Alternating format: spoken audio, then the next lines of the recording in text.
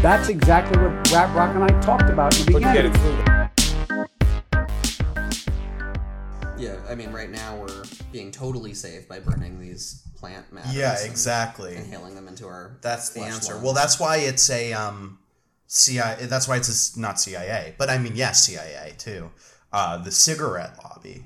Right. Though all of these stories about people dying from vaping and like their lungs exploding is obviously just the tobacco industry. That's why all these stories conveniently say that it's only like weed cartridges that are doing it, because the cigarette companies are invested now in like Juul and stuff. Right. Yeah.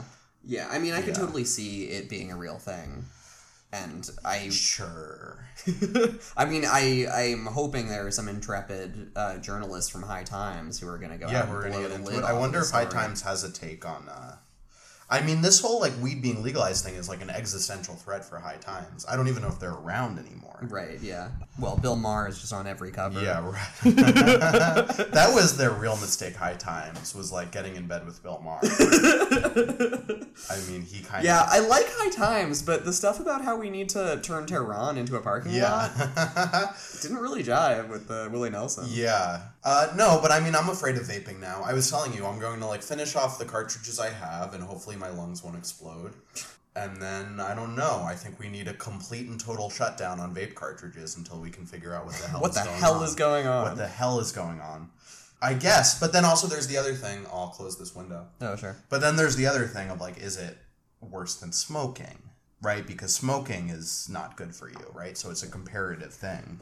Right, but it seems like a specific... Right, if they're talking about this specific... it's like fat condensing in your lungs. Ugh. And so it's because of some additive to the THC cartridges. So it seems like you could do weed oil and... Yeah, I think you're right about that. And I think it's like people getting sketchy ones that, not to victim blame here, but like possibly they should have known better. I don't know. But then... But I don't know. But then it's like, yeah, do I know better? Like, right. Can I be so sure about the ones I'm getting? Right, like even stuff that you get from, the weed store in Colorado, where are they sourcing it from? Yeah, a lot of them are taking from the gray market. That's just true. Yeah. So, I mean, I think it's probably these deaths are at the feet of, the CDC and the CIA and everybody for, doing the drug war. For pushing the white man's liquor over ganja, but like, yeah, I mean, I'm still worried about it, and like the way that this article came out, where it's like, yeah, there have been 3 deaths, and there's a couple hundred people who are sick. I've read and the band played on, like that sounds familiar to me. I could totally see it becoming a health issue. And like gay people in the 80s and 90s, vapors are a marginalized group who get shunned from their families and just are there was the one vaping congressman. He's our Harvey Milk. Was there really, or is that a character? No, there is the vaping congressman. I think that was Duncan Hunter. I actually think he's like in jail now for corruption. That's so fucking. You don't remember this? The vaping congressman. The vaping congressman. He was like vaping on the floor of Congress. No, I don't remember this video. Duncan Hunter, the vaping congressman, has gotten indicted. That's the story. Awesome. If you Google the vaping congressman. What, for being too fresh? Yeah. For excessive chill vibes? It's anti-vaping persecution. Yeah, trumped up charges. Yeah. Free Duncan Abbott. What's his name? Duncan Hunter. Duncan Hunter? He's also, like a Tea Party guy or whatever. That's so funny. And was he vaping weed or was he vaping poison? I think he was vaping tobacco, I'm sure. He wasn't vaping weed on the Senate floor or the House floor. But he's our Harvey Milk. He's our Oscar Wilde. He's persecuted for his lifestyle. The vaping that dare not speak its name. He's our hero. And this is, probably just cigarette companies. Yeah, this is. But doing what? Like making up the stories, or you think they misdiagnosed the cause of these? Because it seems like people did die of something. I guess I don't know.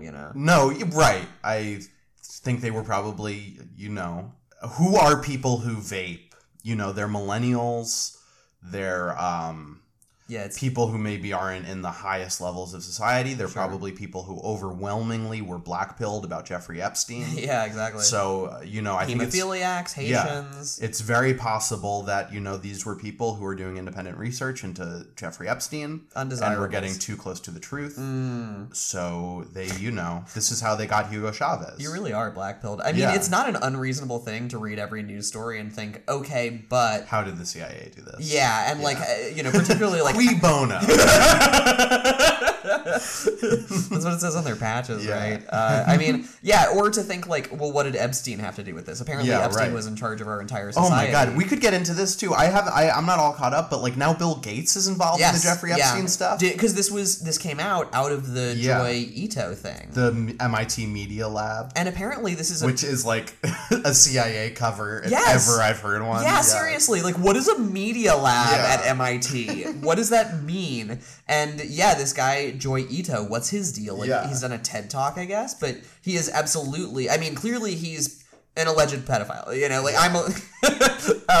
The professors came up to him and they were like, look, I hear you're getting money from Jeffrey Epstein. Don't do that. Yeah. And he said, he's actually, very he's really fascinating. You should meet him, was Ito's response. Yeah. Yeah. What does that mean? This was years after he had gone to jail or fake jail or whatever. And I'm not caught up on this Bill Gates story, but he was funneling Jeffrey Epstein donations to the media. Why does Bill Gates need to funnel donations from anyone? Yeah. Well, because Epstein obviously came over and said, our friends in the CIA want you to give money to this thing. And, you can do it publicly, but don't put my name on it. And then a few vapors die, and it all gets pushed under the carpet. Yeah, it's definitely another pin on our cork board. Keep pulling at the jewel pod. I haven't gotten this red string connected yet, but it's gonna all become clear, don't worry. Yeah. Vape smoke is obscuring the room. I'm not... Oh, and it was a Ronan Farrow joint. The thing that revealed this New Yorker piece that talked about Jeffrey, what's his name, Joy Ito, because this guy Joy Ito, and this is actually very funny. Can I read a little bit of this? And the New Yorker has also been early on anti-vaping propaganda with the Gia Tolentino article. What did Gia Tolentino write about it? She did, hack. Do you really? Hack alert. Do you really think that about Gia Tolentino? I kind of do, yeah. I don't have a take on Gia Tolentino. Yeah, that's my... She did an article about, the kids are vaping. Yeah. And she was anti... She thought that was, a sign of the times. Yeah, I think her thing was everything. I don't really remember exactly what her point was, but it was about that, these are kids who statistically would be very unlikely to take up smoking. So, we have vaping, which we're kind of selling as this alternative to smoking, and that's helping, older people who are quitting smoking and turning to vaping, but there's this, huge negative externality of kids starting to vape. Classic anti-vaping propaganda. Mm-hmm. Yeah, so this is, this Joy Ito guy had been on the hook for a little while for taking money from Epstein. This was before the Ronan Farrow article came out. This article is on September 4th. Angela Chen and Karen Howe in Technology Review, because this was a bigger story. I heard about this guy first, and the MIT connection first, from my friend who, is getting his PhD in robotics or whatever now.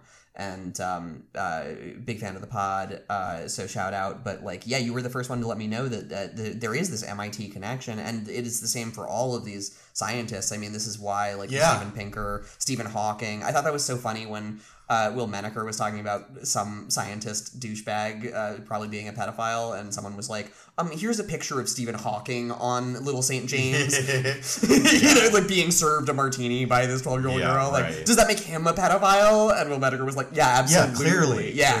Obviously. Allegedly. So this is in Technology Review. Clearly, allegedly. More of these tech people were talking about this first. This guy...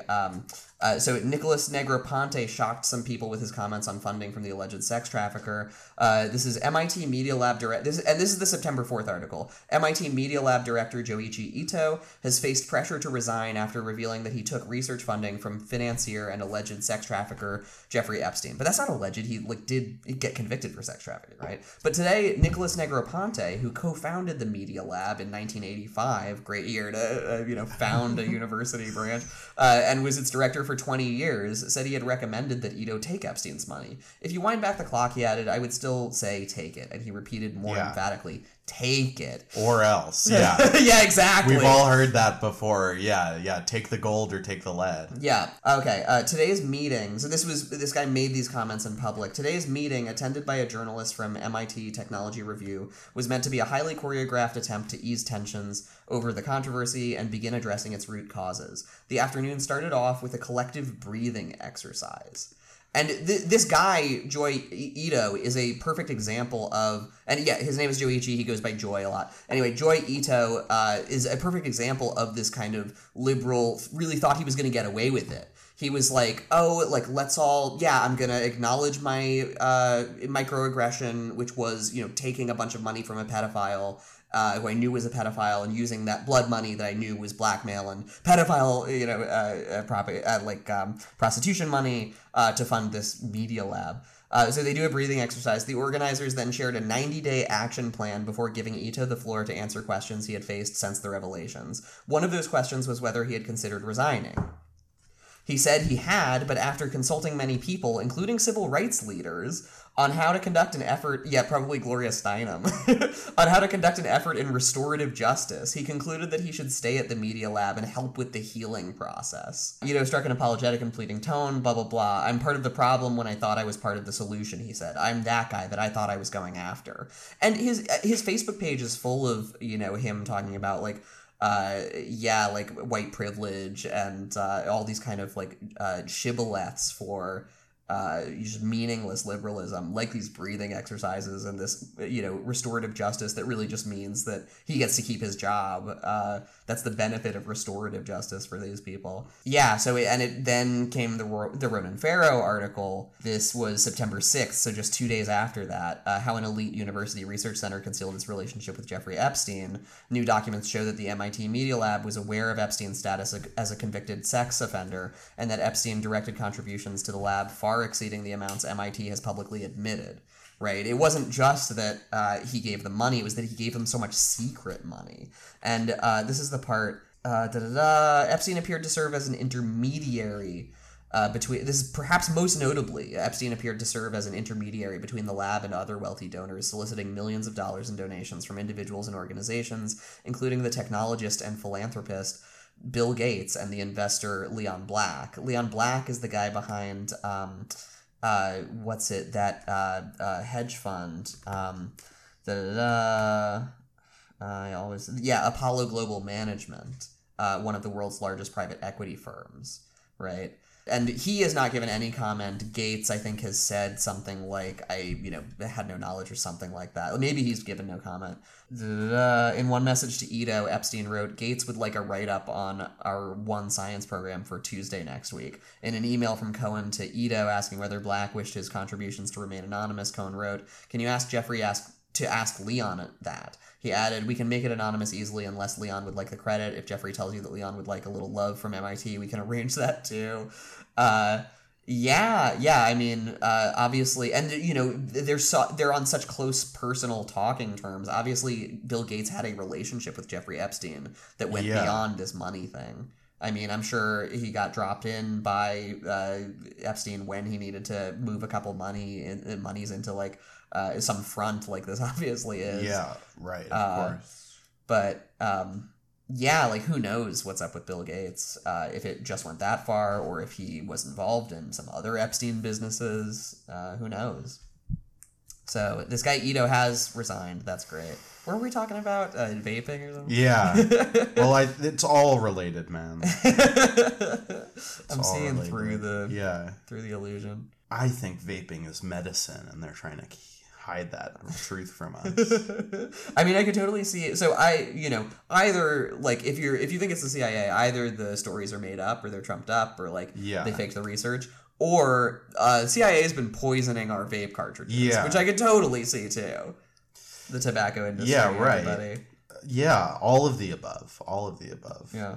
All right. Some people are running against Donald Trump, it looks like. Do you care? Do we care? Are we Mark Sanford bros now? Yeah, I went through my Yang phase. Yeah, now are we on Mark the Sanford. Joe Walsh gang? So I am actually very pro Joe Walsh. Because he got pranked by Sacha Baron Cohen. Exactly. He's just so internet. I didn't really remember, and this is something yeah, he will be the next meme candidate. Yeah, exactly. Like apparently he was a big punching bag on Twitter for a long time, and I never really knew.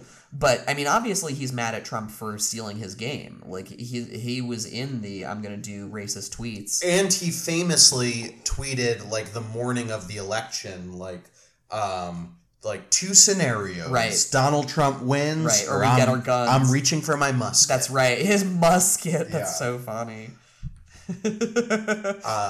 But now things have changed, and he's guess what the inciting incident was. I heard him on Bill Maher. Guess what the inciting incident was that made him finally turn against Donald Trump? Oh, it was when he didn't get reelected, right? When Joe Walsh. No, I think he was already a radio host. Is that right? Yeah, that's his gig. He's like a like bread belt, conservative, racist radio host. Yeah. Okay, no, try to guess. You'll get it. Yeah.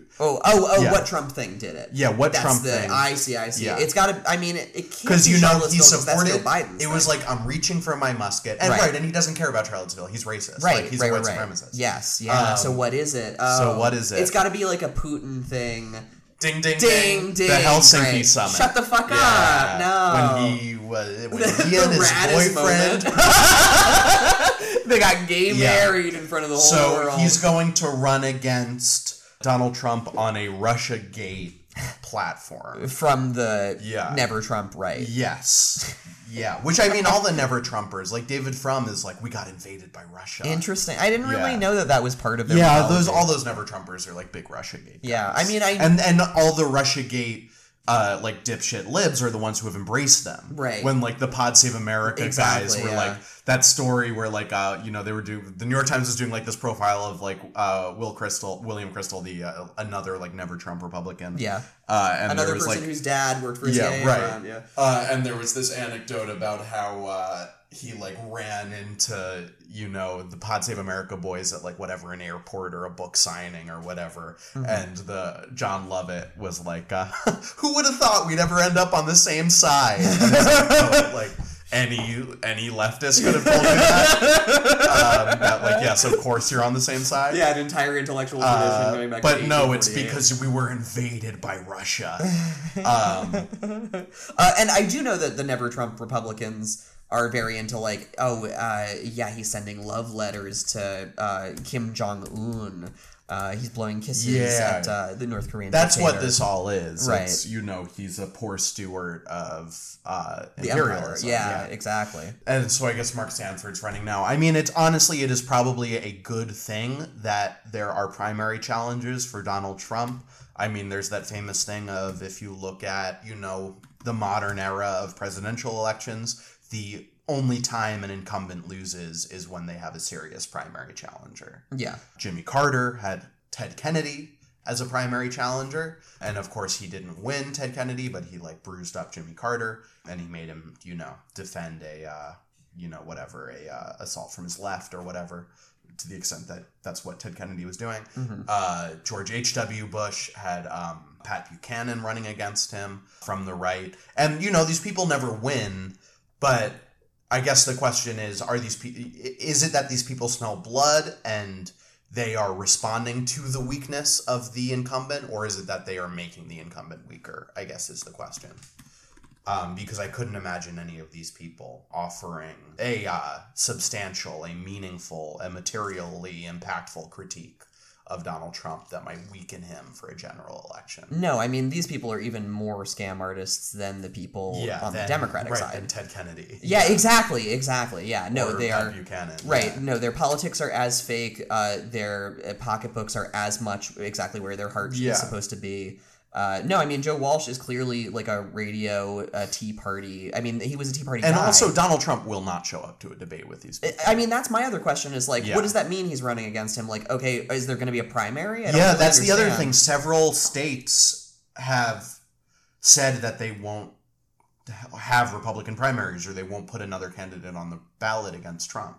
Yeah, so Trump is never going to deign to debate these people. These people are doing a book tour. Yeah, exactly. It's like 3 Never Trumpers. Bill Weld is the other one, who was Gary Johnson's vice president. Has also announced he's running. That's the other thing that is really funny, because you have all of these Center for American Progress, like Neera Tanden, like former Clinton campaign aides. Oh, R.I.P. And their two mentions are basically, we could talk about that too. Actually. Yeah, for sure. Yeah.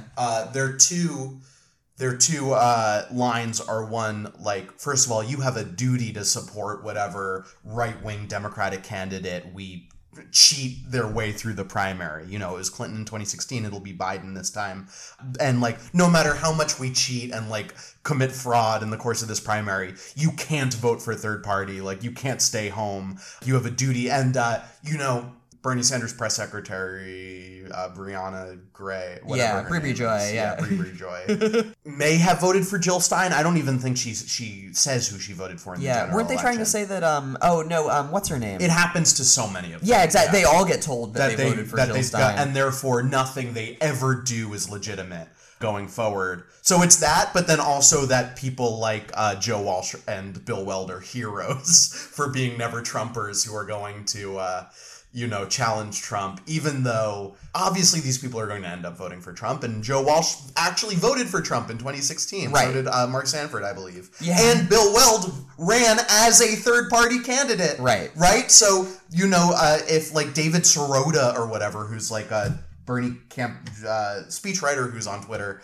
didn't vote for Hillary Clinton in the general, he is forever delegitimized. But Bill Weld is the new hero of the Republic, even though he actually ran as a third-party candidate. And actually, people who make the case that Jill Stein was a spoiler for Hillary Clinton, what they have to grapple with is that the Libertarian candidate, Gary Johnson, got far more votes overall and in any relevant key swing state. Right. Gary Johnson massively outperformed Jill Stein. And I guess if you're assuming Jill Stein took votes from Hillary Clinton, you would have to assume that Gary Johnson took votes from Donald Trump. Right.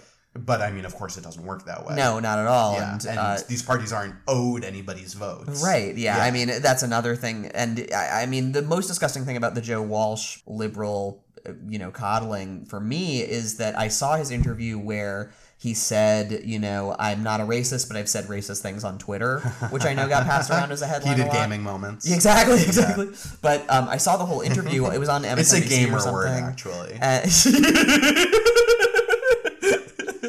But they asked him, basically civility questions about his tweets. They were I forget which ones exactly they mentioned, but they were the kind of stuff, one of them was Obama's a Muslim, and he was well, I said that because he was anti-Israel, and they don't, go into that at all, because they're not gonna on MSNBC. Now, there were other questions that were totally just him trolling people. The other one they focused on was the N-word one, where he says, I can say redneck and, whatever else, but I can't say the N-word on the radio. And they were and you he can said call the someone N-word. cracker. Right, exactly. He was doing that old bit, but he typed out the N-word in his tweet, and they were how can we trust you not to be racist, sir? And he was because they focused on that kind of, that's just Republican humor. Obviously, it's horribly racist at its core, but because they asked about, the joking tweets, he was able to say, look, I was making a joke, and if we're going to focus on that, we are never going to beat this orange monster in the White House. Yeah. Whereas they should have asked him about the tweet where he said, these Muslims are at war with us. The truth, as practiced by most Muslims, Islam is not a religion. These Muslims are at war with us. Barack Obama, a Muslim, is on their side. He endorsed a Muslim ban in his tweets. That's not even the one where he did. There's incredible tweets, especially after terrorist attacks. He'll go on Twitter and fearmonger in that period.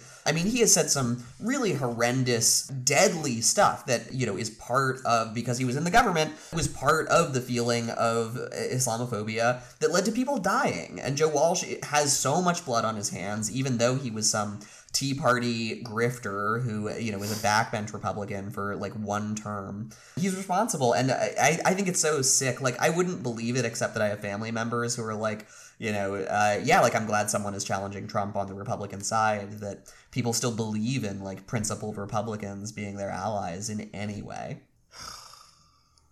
Yeah. It's stupid. Did Bill Maher like him? Was Bill Maher No, like, Bill Maher... Thank you. No, Bill Maher was Thank you for standing up to the Orange Devil. He was not like that, to his credit. That's good. He has surprised me once or twice like that. Yeah, and he like basically made the point like, well, you supported the tax cuts, you support like repealing Obamacare, you support repealing the EPA. Of course, yeah.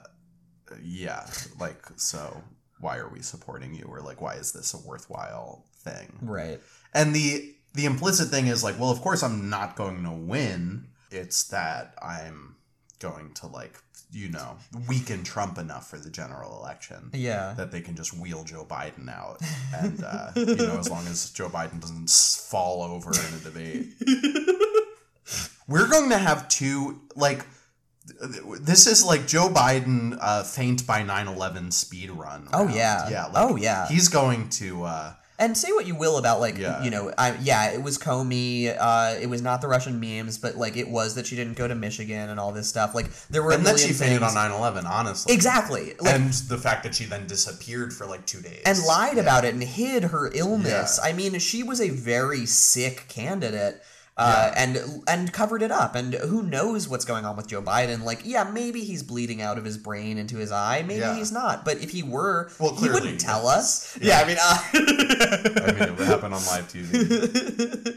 I mean, he definitely is bleeding in his eye. Like, I'm saying if he had a brain hemorrhage, would we know about it until he keeled over after he's already won the primary? Like, until we are in just a terribly dangerous moment where his skin is the only tender thing standing between us and another term of Trump. I don't put it past them to hide that kind of stuff from us because they did it before. And I think you lose elections based on that kind of thing. So, yeah, I hope he picks Joe Walsh as his running mate. I fucking just want them to lose again. There's a story we want to talk about. We want to... This isn't necessarily anything that happened this week. We want to zoom out a little bit and kind of take a larger bird's eye view. It's a check-in. News never ends. It's a check-in of the media coverage of a few different Democratic presidential candidates. Yeah. This is like our On the Media. Do you listen to On the Media ever? No. Do you know, are you more of a Brooke Gladstone or more of a Bob Garfield? God, I have no idea what you're saying right now. That's such a Brooke Gladstone thing.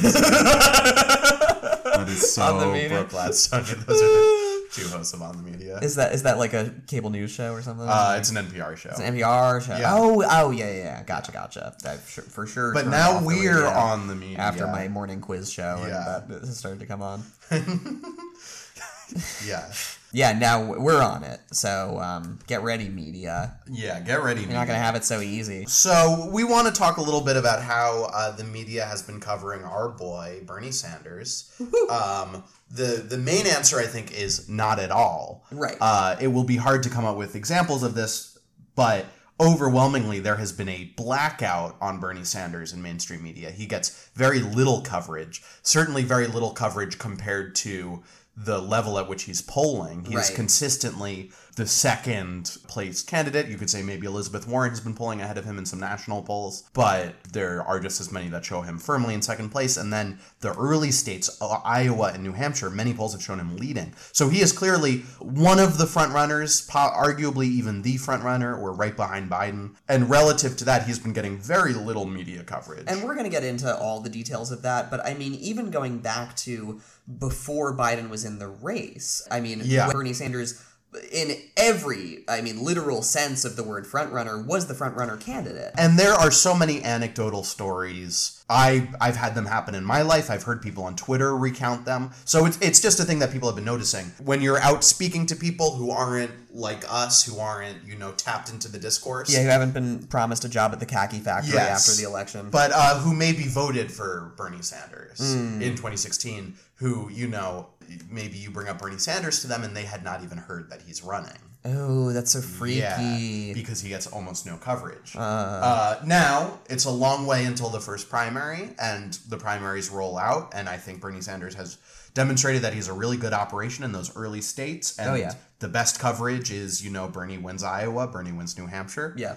Which he's going to win both of them. Yeah. It looks like he's going to win Nevada, too. Yeah. Yeah. Let's not get greedy here. But he's really well positioned. to win those states. Yeah. Particularly Iowa, which is the very first state. Right, And he won New Hampshire in 2016. He's polling very well there. And you can imagine if he's coming off the momentum of a win in Iowa, he would be very well positioned to win those first 2 states. And then who knows from there? And people really forget this, I think, that like... And then he probably gets that vaping disease that the CIA gave those brave Jeffrey Epstein truthers. He's going to be found with 6 bones in his neck broken and a vape cartridge in his left hand with no way to light it. Yeah, I mean, and this has become such a cliche at this point to talk about, how the media has forgotten to count to 2. When they're listing polls, it'll be like, Biden's in first, Warren's in third, Kamala's in fourth, and Bernie's in second. Somehow the numbers get mixed up.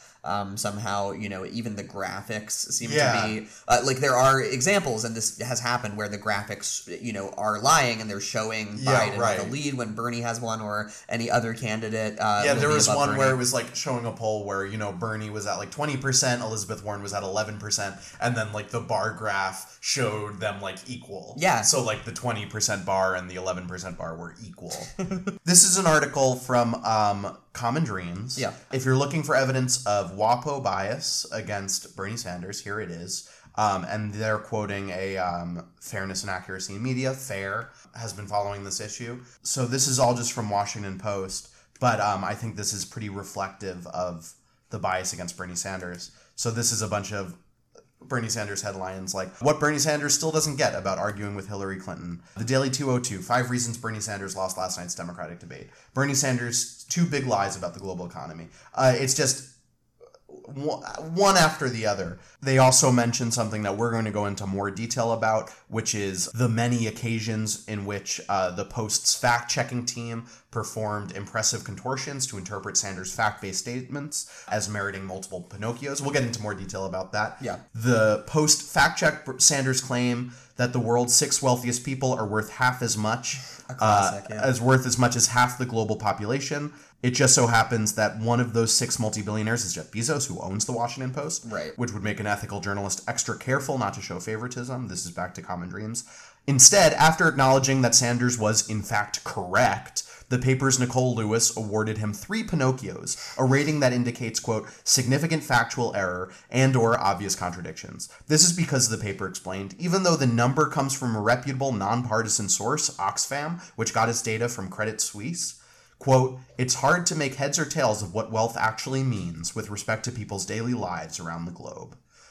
Post fact-checkers returned to defend their owner against the charge that he is extremely wealthy after Sanders pointed out in a Democratic debate, the June Democratic debate, that, quote, 3 people in this country own more wealth than the bottom half of America. The numbers add up, the post-fact squad acknowledged, but it's apples to oranges. And then they said, people in the bottom half have essentially no wealth, as debt cancels out whatever assets they might have. So the comparison is not especially meaningful. So Bernie Sanders said that 3 Americans have more wealth than the bottom half of Americans. Yeah. Which is true. It is just true. And the Washington Post rated it a lie or false because people on the bottom half of America are so poor that they have negative wealth. Yeah, exactly. Right. So somehow that makes that statement not true. That actually it's like the I think you should leave episode. I think Chapo might have said this. Yeah. The I think you should leave episode where Tim Robinson's like, oh, they were nothing people. He's like, his babysitter's like, in the car. No, they're nothing people. Yes. The police said, don't worry about it because, they're nothing. These people are nothing. That's like what the Washington Post was doing. Yes, it's true that 3 people in this country own more wealth than the bottom half of America, but a lot of those people are nothing. Those people are nothing people. Yeah. The Post editorial page makes no secret of its anti-Sanders position, nor do some of its prominent opinion columnists like Dana Milbank and Fareed Zakaria. And then they show these. But even in the occasional straight news reporting that manages to acknowledge Sanders' success, the paper's reporters still slip in digs at the candidate, such as news report about Karen Tumulty charting Sanders' primary victory in Iowa 2016 that told readers that his showing indicated, quote, Republicans are not the only voters looking for qualities beyond experience and electability. And then it says, with 8 years as Burlington mayor, 16 years in the House and the Senate tenure, that began in 2007, Sanders has more political experience than most presidential candidates, whether in 2016 or 2020, and electability rather obviously ought to be determined by voters, not journalists. And sometimes the digs are clearly deliberate, as when a post-political correspondent essentially admitted to trolling the Sanders camp by intentionally choosing a provocative headline. This was the headline that the Washington Post ran with. Bernie Sanders keeps saying his average donation is $27, but his own numbers contradict that. Over a piece that revealed the scandalous deception that the actual number was $27.89. Are you kidding me? There's an underlying dismissal of Sanders as a serious candidate in both the Post's editorializing and its nominally straight reporting that results in pieces like the one saying the large crowd Sanders drew to his 2016 campaign rallies don't matter much, or the ones accusing him of lacking political realism, and there's a clear antipathy at the paper to many of Sanders' signature policy plans like Medicare for All. But I think here's the important thing to say. They're not writing articles that say, I disagree with Bernie Sanders' Medicare for All policy, and here's why. They are saying Bernie Sanders is lying about the facts. Right. And then when you actually read the article, which almost no one does, they just read the headline, you actually find out, no, he's actually exactly right about the facts, but these people are nothing people. Yeah. That's what you're there. That's what Bernie Sanders doesn't understand. These people are nothing.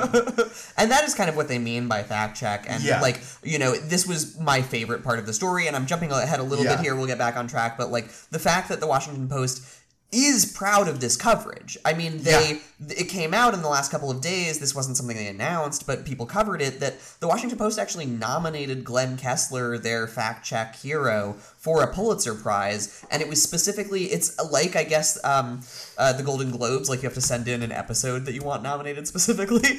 They suggested it was his article that marked, like, Trump's 8 millionth lie or something like that. It was literally a, like, lie counter article that they were nominating him for as representative of the kind of work he does. And he, you know, it was, and all of those lies, that whole culture of counting Trump's lies, half of them are stuff like, the American people don't give a shit about Korea, you know? And, like, it'll be like, actually, I don't respect the flag. And people are like, actually, you know, Mr. Trump, I think you do respect the flag. There is a photo of you, you know, saying, like, the flag is great and hugging the flag. It's just not fact-checking. It is all opinion writing.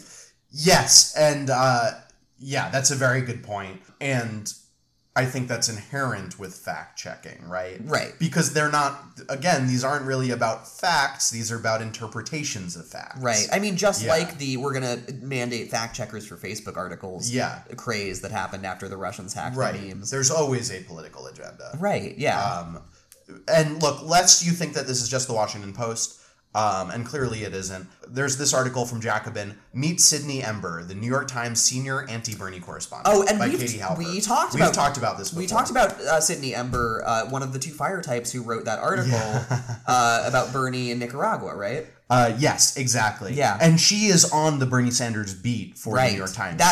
She is the New York Times reporter that goes around and covers Bernie Sanders events. Yeah, I have since listened to Katie Halper on podcasts talk about this, so now I know more about her. But this is an amazing piece. Yeah. So I'll read a little bit of it. Yeah, please. New York Times reporter Sydney Ember has a problem with Bernie Sanders, which may be why the paper has her cover him. Ember is supposed to write reported articles, not op-eds. Love Katie Halper, by the way. Like, how much better writing is that than any of the quotes we're going to read from the Washington Post? No, she's great. She's great. Ember is supposed to write reported articles, not op-eds, but she consistently paints a negative picture of Sanders' temperament, history, policies, and political prospects in the over 24 pieces she's done on him. This makes sense given the New York Times' documented anti-Sanders bias, which can be found among both editors and reporters alike.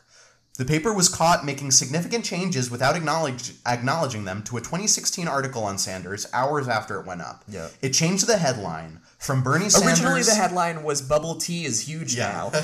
The original headline was Bernie Sanders scored victories for years via legislative side doors, and it was changed to via legislative side doors, Bernie Sanders won modest victories. Jesus Christ. So it changed the order of it, and it added the word modest. deleted a positive quote from a campaign advisor, and added 2 negative paragraphs. And this happens all the time, not just for Sanders, where an article will go up and it doesn't fit the line, and someone will make a phone call and it gets changed. Even after the paper's public editor chastised the Times, they used to have a public editor. They don't have one anymore. Right. For the practice known as stealth editing, the editors defended the changes because they, quote, thought the article should say more about his realistic chances. So, yeah, I think that speaks for itself. Right.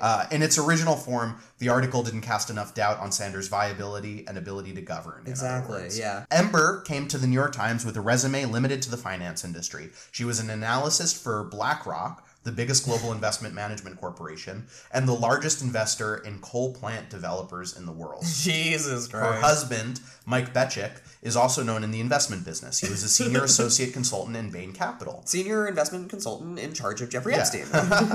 Yeah, where his father was CEO. Shut up. That's real. That's so her husband, amazing. is a senior associate at Bain Capital, and her father-in-law is the CEO of Bain Capital, or was the CEO of Bain Capital. Which, look, would be fine if it didn't impact her ability to neutrally report on Bernie Sanders. Which it obviously does. Obviously it or something is. Ember was hired by the Times in 2014 to cover advertising and marketing for the paper's business vertical, Dealbook. She started covering politics in May 2018 and immediately got the enviable assignment of covering one of the leading contenders for the 2020 Democratic nomination.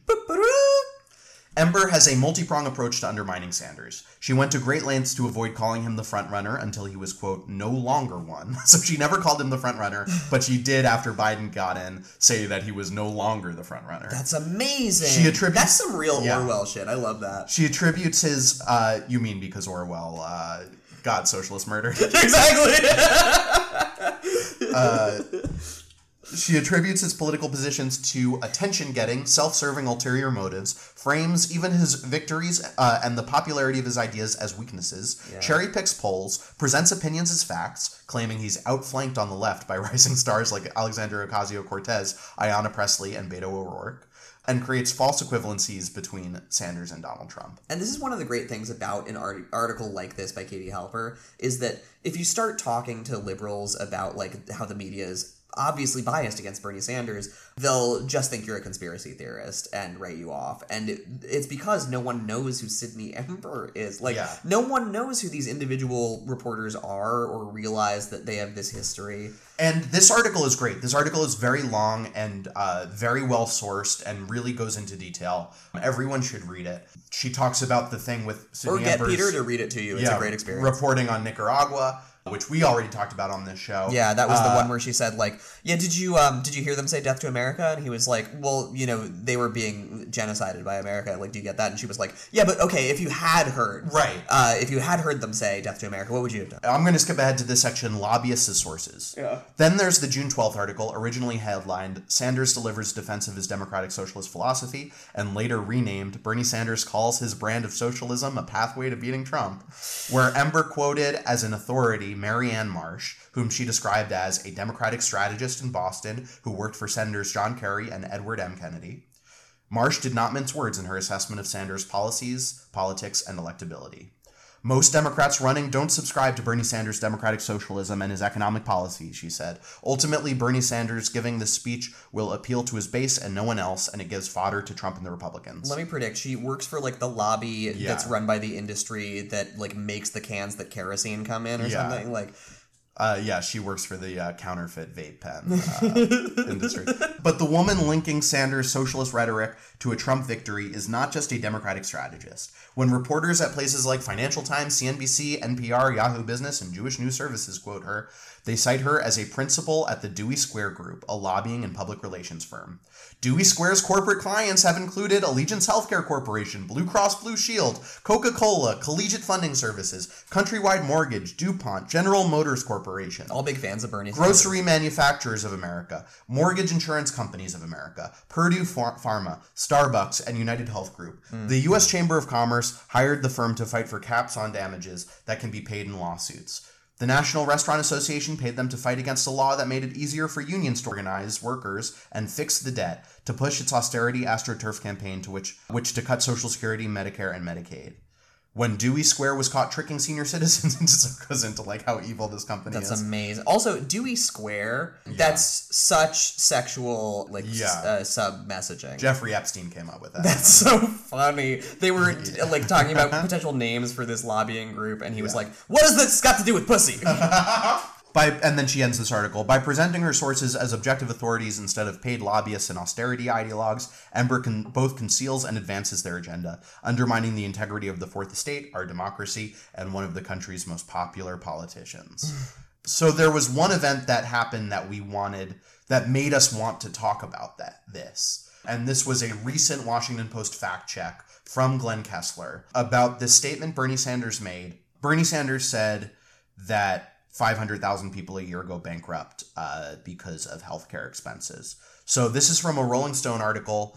The Washington Post's latest fact check of Bernie Sanders is really something, by Tim Dickinson. And yeah, this is a me reading articles episode, but for sure. And I think it's worth remembering too that like outside of this context, the 500,000 medical bankruptcies a year line that Bernie has been doing, I think is one of his most effective tools for presenting his argument. I feel like that's something that has struck with me, that like most of his speech just doesn't anymore. I was like, oh, that feels like a new, thing. Probably David Sirota put it there. That's a new addition to his routine, and I feel like I have seen that quoted by a bunch more people, like some people I think who are on the fence Warren people. I think that's like a really striking and horrifying thing that 500,000 people go bankrupt because they're blackmailed by insurance companies. And every year. 500,000 people a year go bankrupt because of medical expenses.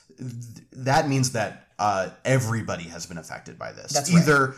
You personally have had this happen to you, or you have had a family member have this happen to you. Perhaps you have been economically burdened by like having to support someone who's gone bankrupt because of medical expenses. Yeah. That many people, it touches everyone except for the very most privileged in this country. Yeah. So this is what Bernie Sanders said in a speech. Quote, 500,000 people go bankrupt every year because they cannot pay their outrageous medical bills. He said this on TV, and then also he tweeted, or his Twitter account posted, 500,000 Americans will go bankrupt this year from medical bills. Mm-hmm. They didn't go to Las Vegas and blow their money at a casino. Their crime was that they got sick. Right. How barbaric is the system that says, I'm going to destroy your family's finances because you had cancer? The Washington Post has a political fact-checking department. The aim is admirable, to hold candidates accountable and call them out when they're playing fast and loose with the truth. But as the Post's recent check of Sanders' medical bankruptcy stat underscores, the paper's pursuit of facts can at times go off the rails. The Post piece gives Sanders 3 Pinocchios for the claim on medical debt, which is the paper's shorthand for mostly false. An aside, what is with the multiple Pinocchios? The Pinocchio didn't self-propagate when he lied. His nose grew. Yeah, that's the other thing. Don't do 3 Pinocchios. Do, like, a graphic with a Pinocchio with different size noses. That is, in the story, that's what happens to Pinocchio when he lies. That would be too obscene for Jeff Bezos to allow it. That would just be, like, too much giving away the sexual undertones that the Washington Post is feeding you. We give this rating 3 owl gods. I think I give that rating 4.5 inches. So it's I guess the scale is 4 Pinocchios. So 3 Pinocchios means mostly false. 4 Pinocchios is a whopper, according to the Post. That's so funny. What is 1 Pinocchio? Like just a white lie, or it's a fib? Yeah, let me see. It's so stupid. And this is a problem with fact checking. Yeah, are you looking up the Pinocchio scale now? The Pinocchio scale. The Richters. Yeah, the Pinocchio exchange rate. Yeah, the Pinocchio scale was actually invented by Carl Ludwig Pinocchio in the 1800s. Yeah. The Pinocchio, has been like radically devalued by Brexit. I don't know what the scale is. George Soros tanked the Pinocchio to make a fortune. I think probably what it is, and like PolitiFact, if you remember this. Oh, yeah. They're still around. I just feel like they were more prominent a few years ago. I mean, this is a problem even in something like Snopes, because Snopes has gotten into the business of doing political fact check. Like people look up. And, it used to be like, oh, there's this email chain going around that says Obama ate a baby. Is that true? And we would all get to have a laugh. We were like, oh, that's, in the same category as, like, the lead in the water is killing people in Flint, like another conspiracy, But if I had to guess, it would be like 1 Pinocchio is basically true, 2 Pinocchios is half true, right. 3 Pinocchios is mostly false, 4 Pinocchios is, as PolitiFact would put it, pants on fire. And 5 Pinocchios is Thai Pinocchio. So sorry. Don't get it. Yeah, it's like Thai spicy. God. But yeah, I mean, even if you look up on like Snopes.com, was Trump wiretapped by Obama? Yeah. It'll say that's false. It'll Right. be like, that is a conspiracy theory. Wikipedia even has like Spygate listed as a conspiracy theory. This is just something I got into. Yeah. Like, because I saw some headline about like, Trump's like habit of lying about Obama wiretapping him or whatever. And like the Wikipedia article calls the issue Spygate, and it's like the false claim that Trump says he was spied on by Obama. And like, if you look more into it, they're like, if you read any, part of it, it'll be like, well, yes, this guy was an FBI informant. He was not a spy who they assigned to work with the Trump campaign. But yeah, they did assign a spy to spy on the Trump campaign. Someone who had a history of spy. There's a great Glenn Greenwald article about like, this guy was also involved in spying like for George Bush's campaign, who like invented political spying because he used to be a CIA head. Anyway, this is just like the point that, all of this fact checking is just propaganda, and they can twist anything to mean anything. Like if everyone agrees that something is, 1 Pinocchio, like there's no way to walk back that claim. Like if someone said, the Bay of Tonking was faked, we give that 4 Pinocchios, and like all of the sites agree, yeah, that's just a barrier to truth. The fact checking is not good. Okay, but I want to get into the substance. All right, let's get into it. Yeah. Sanders' team told the Post that the Vermont senator was relying on an estimate published in a medical journal that found that 66.5% of bankruptcy filers cited either medical bills or missed work due to illness as the reason they went broke. The journal itself said this was equivalent to about 530,000 medical bankrupts annually. At first glance, it appears Bernie understated the problem by rounding down.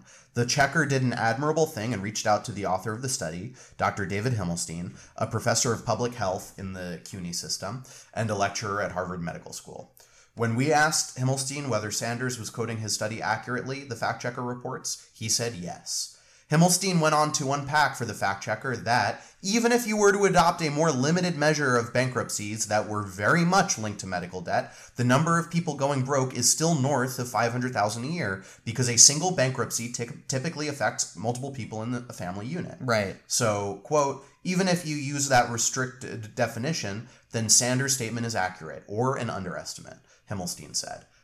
And also, that's not what Bernie Sanders was saying. He was saying went bankrupt because of medical costs or because medical costs are a significant factor. Right. So that's not just... That is even a broader statement of just people who go bankrupt and are burdened by medical costs. Right.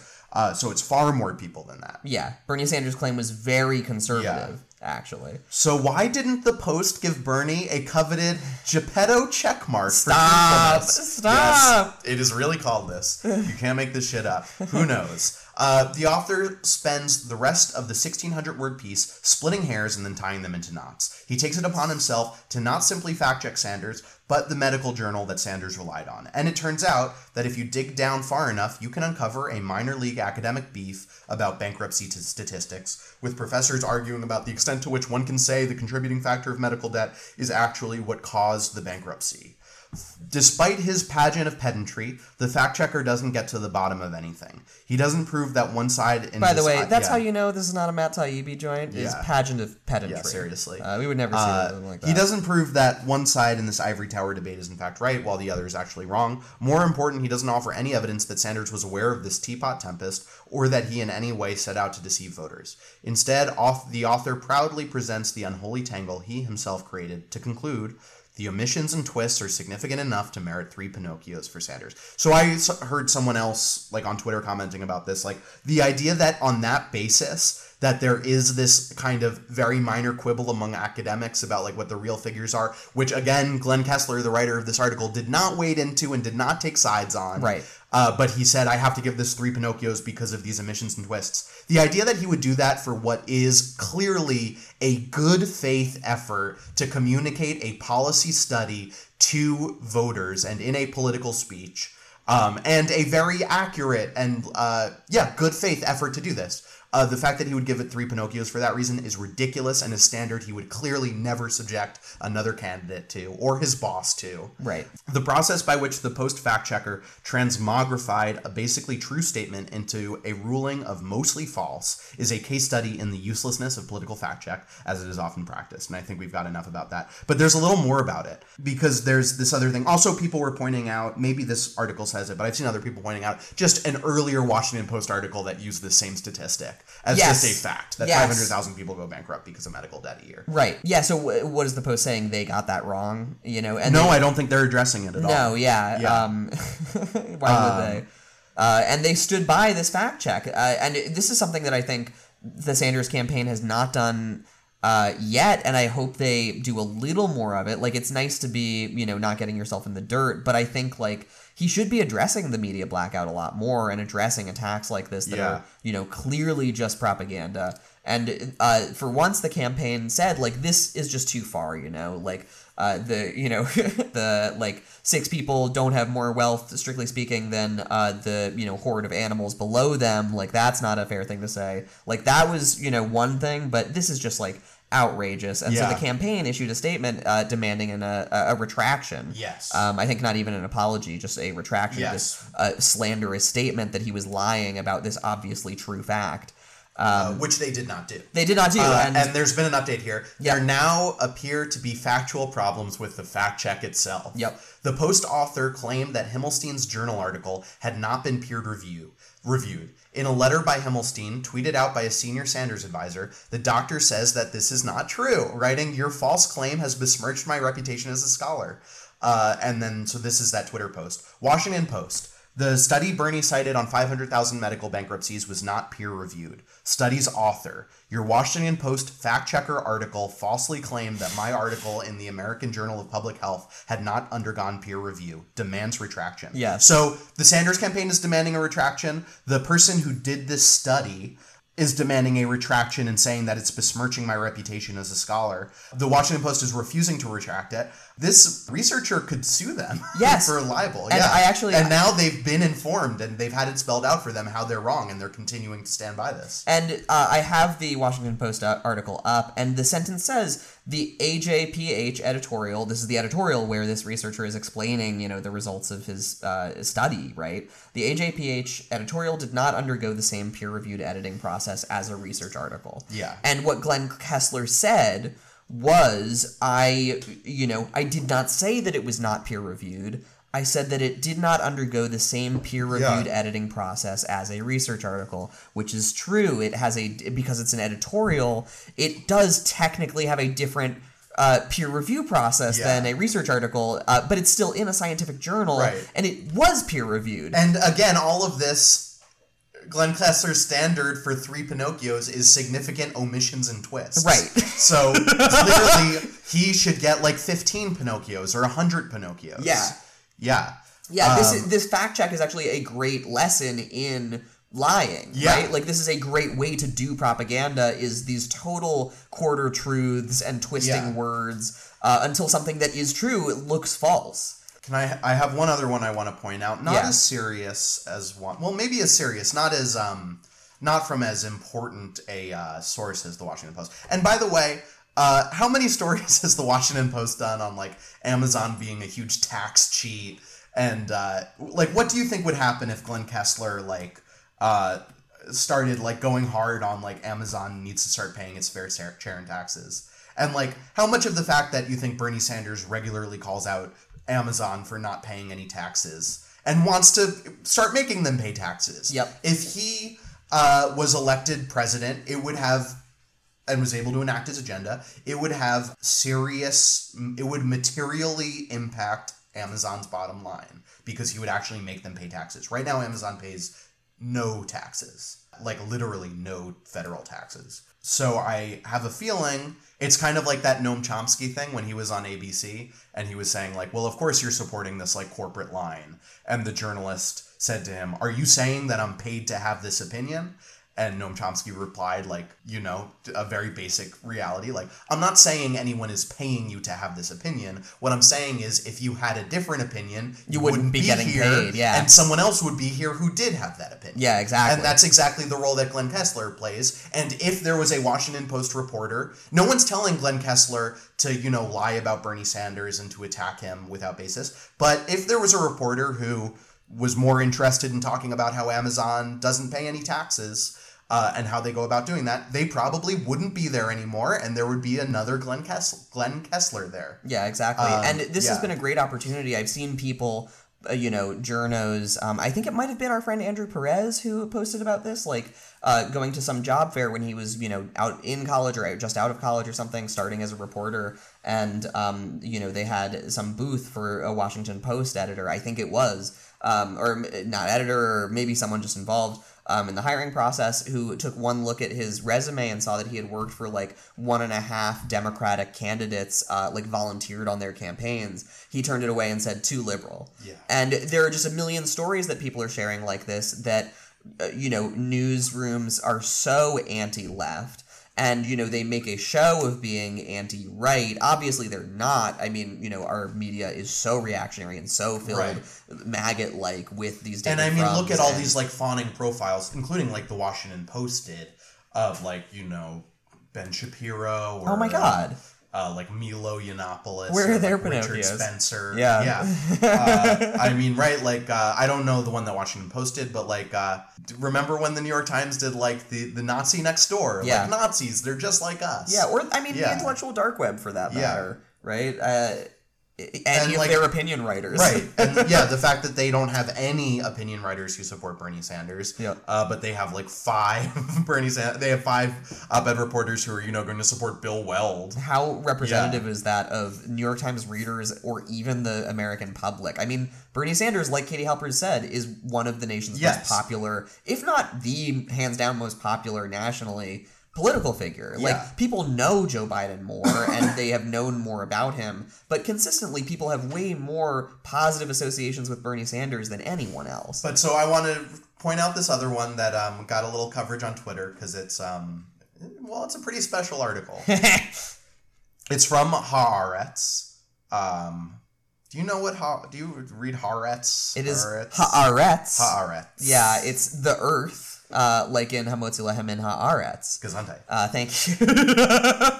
I don't know much about it. I mean, I know it's Israeli. I think they do allow some left-wing points of view in it because it's an international newspaper. And they also allow some people to wild out. Yes, that is absolutely true. This is opinion. I rage at Bernie Sanders, the last Jewish Bolshevik. Oh, fucking yes! Yes, but I can't hate him. And then the sub-headline is, every Jew who lived under Soviet rule has a family member like Bernie Sanders, a living encyclopedia of the most catastrophic decisions made by Jews in the 20th century. Shit, but deep inside me, there is a tiny bit of warmth. He's still family. He's still mishpucha. And by the way... He may be Michigan, but he's mishpucha. Yeah. By the way, there's an interesting phrase in that headline, Jewish Bolshevik. Yeah, that sounds familiar, Peter. What? Is there...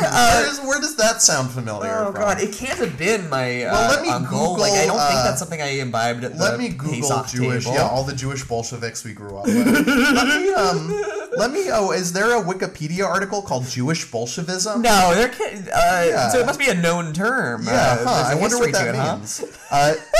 Jewish Bolshevism, so this is the Wikipedia article. Yeah. Jewish Bolshevism, also Judeo-Bolshevism, is an anti-communist and anti-Semitic canard, which alleges that the Jews were the originators of the Russian Revolution in 1917, and that they held primary power among the Bolsheviks who led the revolution. Similarly, the conspiracy theory of Jewish communism alleges that the Jews have dominated the communist movement in the world and is related to the Zionist-occupied government conspiracy theory, Zog, which alleges that Jews control world politics. The worst Ferengi, Zog. I wonder who promoted this So this is the subsection Nazi Germany. Yes. Walter Lacker traces the Jewish Bolshevik conspiracy theory to Nazi ideologue Alfred Rosenberg, for whom Bolshevism was, quote, the revolt of the Jewish, Slavic, and Mongolian races against the German Aryan element in Russia. Germans, according to Rosenberg, were made responsible for Russia's historic achievements and had been sidelined by the Bolsheviks, Peter, who did not represent the interests of the Russian people. Peter, this is fucked up. I'm reading this Wikipedia article now. There's a picture of Trotsky with like a huge distended nose. There's one of us on here. Yeah, we're in the Judeo-Bolshevism article.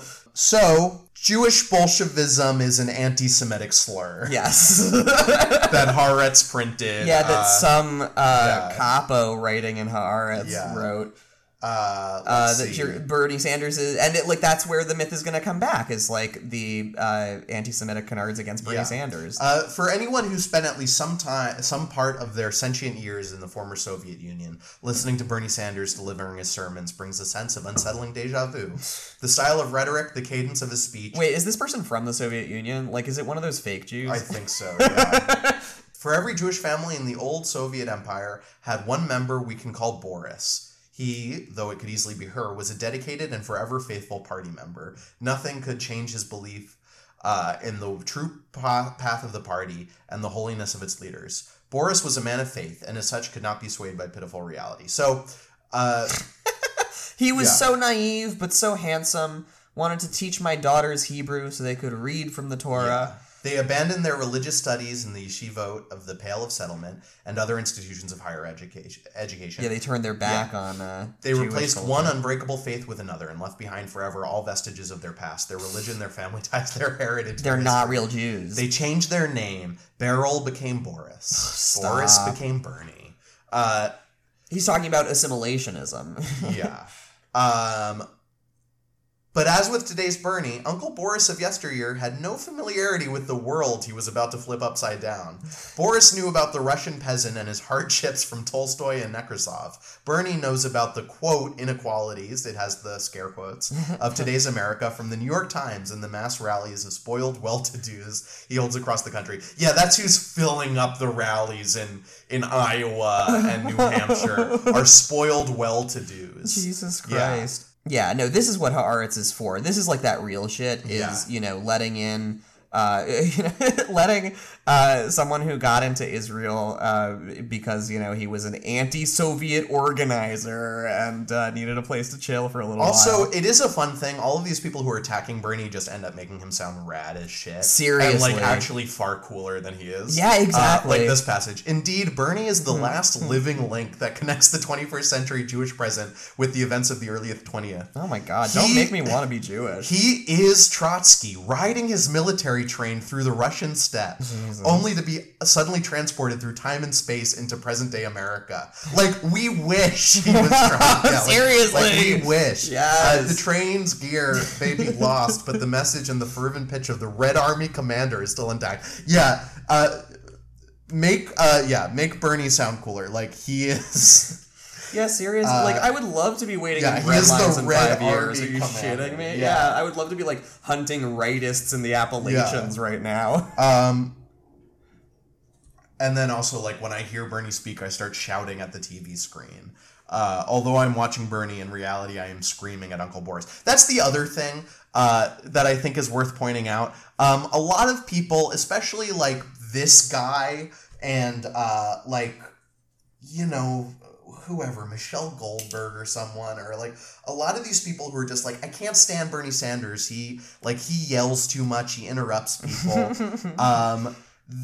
Actually what they are talking about, they are commenting on their relationship with the older Jewish man in their life. Absolutely. There is an older Jewish man that they have a problem with, and they are projecting that onto Bernie. It's confront Chaim Saban already about the digs he makes about your weight. Talk to your dad. Don't take this out on people who don't have health care. Yeah. No, I mean they're just they're obviously just paid good. Yeah. But I think it's worth pointing out that the Sanders campaign has come up with a pretty good way of combating this, I feel like. They talk about it, they call it out, which I think is the only thing they can do. I mean, they do more of it now than they did in 2016, but I don't know if they do enough of it. Perhaps. But also, I ultimately think they found other ways to reach people, like going on, Joe Rogan or talking to Cardi B, Killer Mike, like they're going through alternative outlets to reach people. And like the Washington Post and, the failing New York Times don't really reach that many people anyway. Yeah, that's true. And it's people who probably aren't going to vote for Bernie Sanders. Yeah. And also it's probably people who voted last time. Yeah. Like, not the people who are going to elect Bernie. And also like people whose votes don't matter because they live in New York and they live in Virginia. Yeah. Like cool. Right. Like your votes don't count. Yeah. And I mean, ours don't either. But for sure. Is Jill Stein running this time? I hope so. Yeah, I want to vote for her. Yeah. I want another shot. Well, I don't know. Yeah, it's a good point that we should go out on is contrasting this to the kind of fawning coverage that Elizabeth Warren gets. And I was trying to find an article that was a similar overview of the fawning coverage. It's just far harder to find, but I think we all know what's going on. You see basically no critical stories about Elizabeth Warren. Oh, yeah. Or you see the equivalency of Warren to Sanders. Yeah. Far more often, I feel like it'll be like, the new party line will be, people don't like Joe Biden anymore. People actually like Warren and Sanders a whole lot. And the same people who say that, Bernie Sanders has no experience governing and is unelectable, talk about like Elizabeth Warren has a plan for that and all of that stuff. So it is interesting because we're told on the one hand that Elizabeth Warren is actually like more authentically leftist than Bernie Sanders. Yeah. Or she's, more serious than Bernie Sanders. Yeah, at least more pragmatic and left. But also these same people that hate Bernie Sanders and seem to hate any kind of critique of capital also seem to love Elizabeth Warren. Yeah. Yeah. And Hillary Clinton seems to love her too. Yeah, right. You want to get into that a little bit? Let's talk about that for a sec. I might have closed that article here. Let me get here it is. This is from NBC. Bang, bang, bang. Warren and Clinton talk behind the scenes as 2020 race intensifies. Analysis. Neither camp wants to talk about it, but the two women have recently grown closer. This is by Jonathan Allen, obviously a toxic man.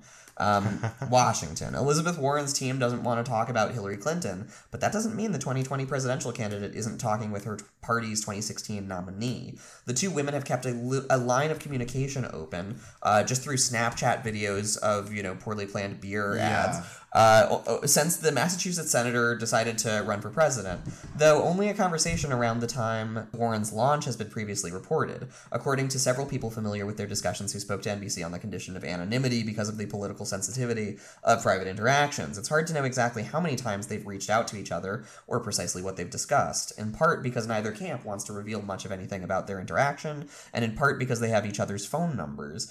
And there are many ways for two high-powered politicians to communicate that don't involve their staffs. One source was, they could be telling each other not to leave. Oh my God, what's his name? Anthony Weiner, yeah.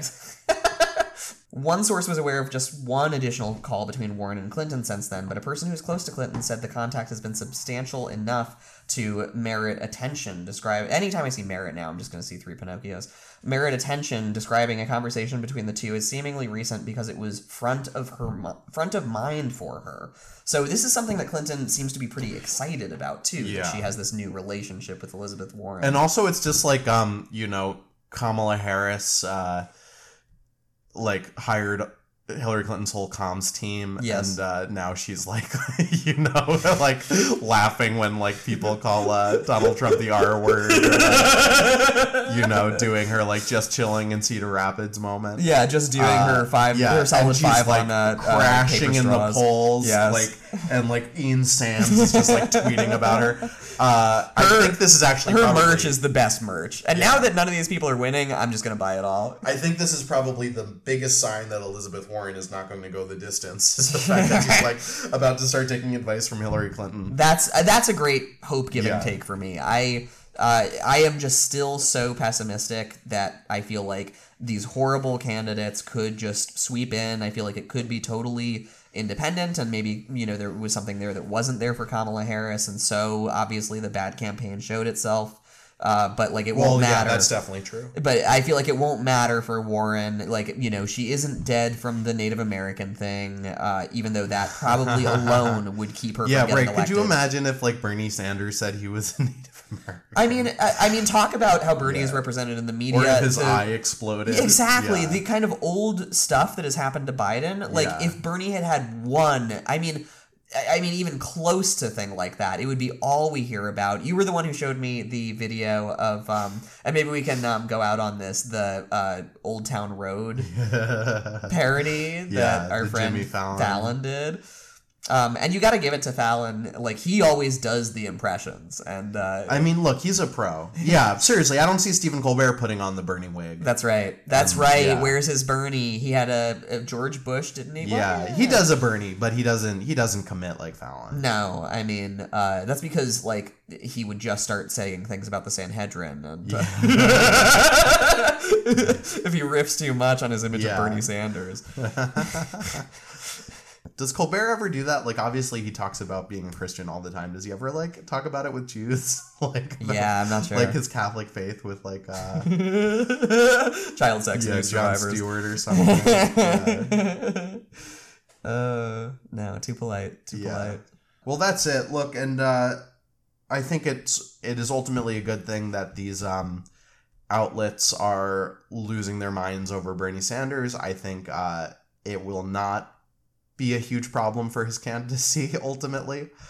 Yeah, and I think most people first of all don't read this shit and also understand you know, the failing New York Times, the lying Washington Post. Like I think everyone kind of gets it. Yeah. And, you know, if they don't get it now, they will soon. There was just some article about the about Amazon taking over DC, and part of that is owning the Washington Post. Yeah, right. I mean, I think eventually this will all be horribly embarrassing, if not dangerous, for a lot of these hacks who have done this legwork of discrediting the Sanders campaign, because I am fully expecting to be in Bernie Sanders' Debs Brigade, hunting Glenn Kessler to the ends of the earth. Whereas I will be raking in my $200,000 a year, getting my 4th PhD in medieval poetry, and living fat off that government vape pen. If I get this up before Tuesday, go see Peter at Phantom Pilots. Yeah, go see me do improv. Yes. Yeah. Yeah, and we're gonna have a show in September. Do you want to do plugs on this show? Let's plug it. Yeah. If you're in Chicago, we're doing a sketch show September 28th at the Crowd Theater with a friend of the show, Peter Herman. Mm-hmm. Other people who have been on the show, right? At least on our live show. Yeah. I don't know if Hannah and Jack. I think Jack was on here once, maybe. So check that out. We'll link to it. If you're in Chicago, check us out. Yeah, Alyssa will be there. Yeah. Friends of the show will be there, and it'll be better than this. We actually wrote stuff out and stuff. But check that out, and you can check out our Overtime segment 2. Subscribe to our Patreon. Oh yeah, we're gonna talk about the Afghan peace process. Yeah, we're not getting the lack thereof. We're not getting the Amazon bucks, so kick us over some money on Patreon and get some bonus content, and we'll see you next time. Love you all. Yeah, I'm gonna talk to voters at the Old Town Hall. I'm gonna tell them we don't need no wall. I'm gonna rant and rave about billionaires and gonna take a break to comb my hair. I got money in the stacks, forget your super PACs. Bernie Bros and back, you would think this is a frat. Now, got a chance to see Mayor Pete's ID. We both born in 83, but in different centuries.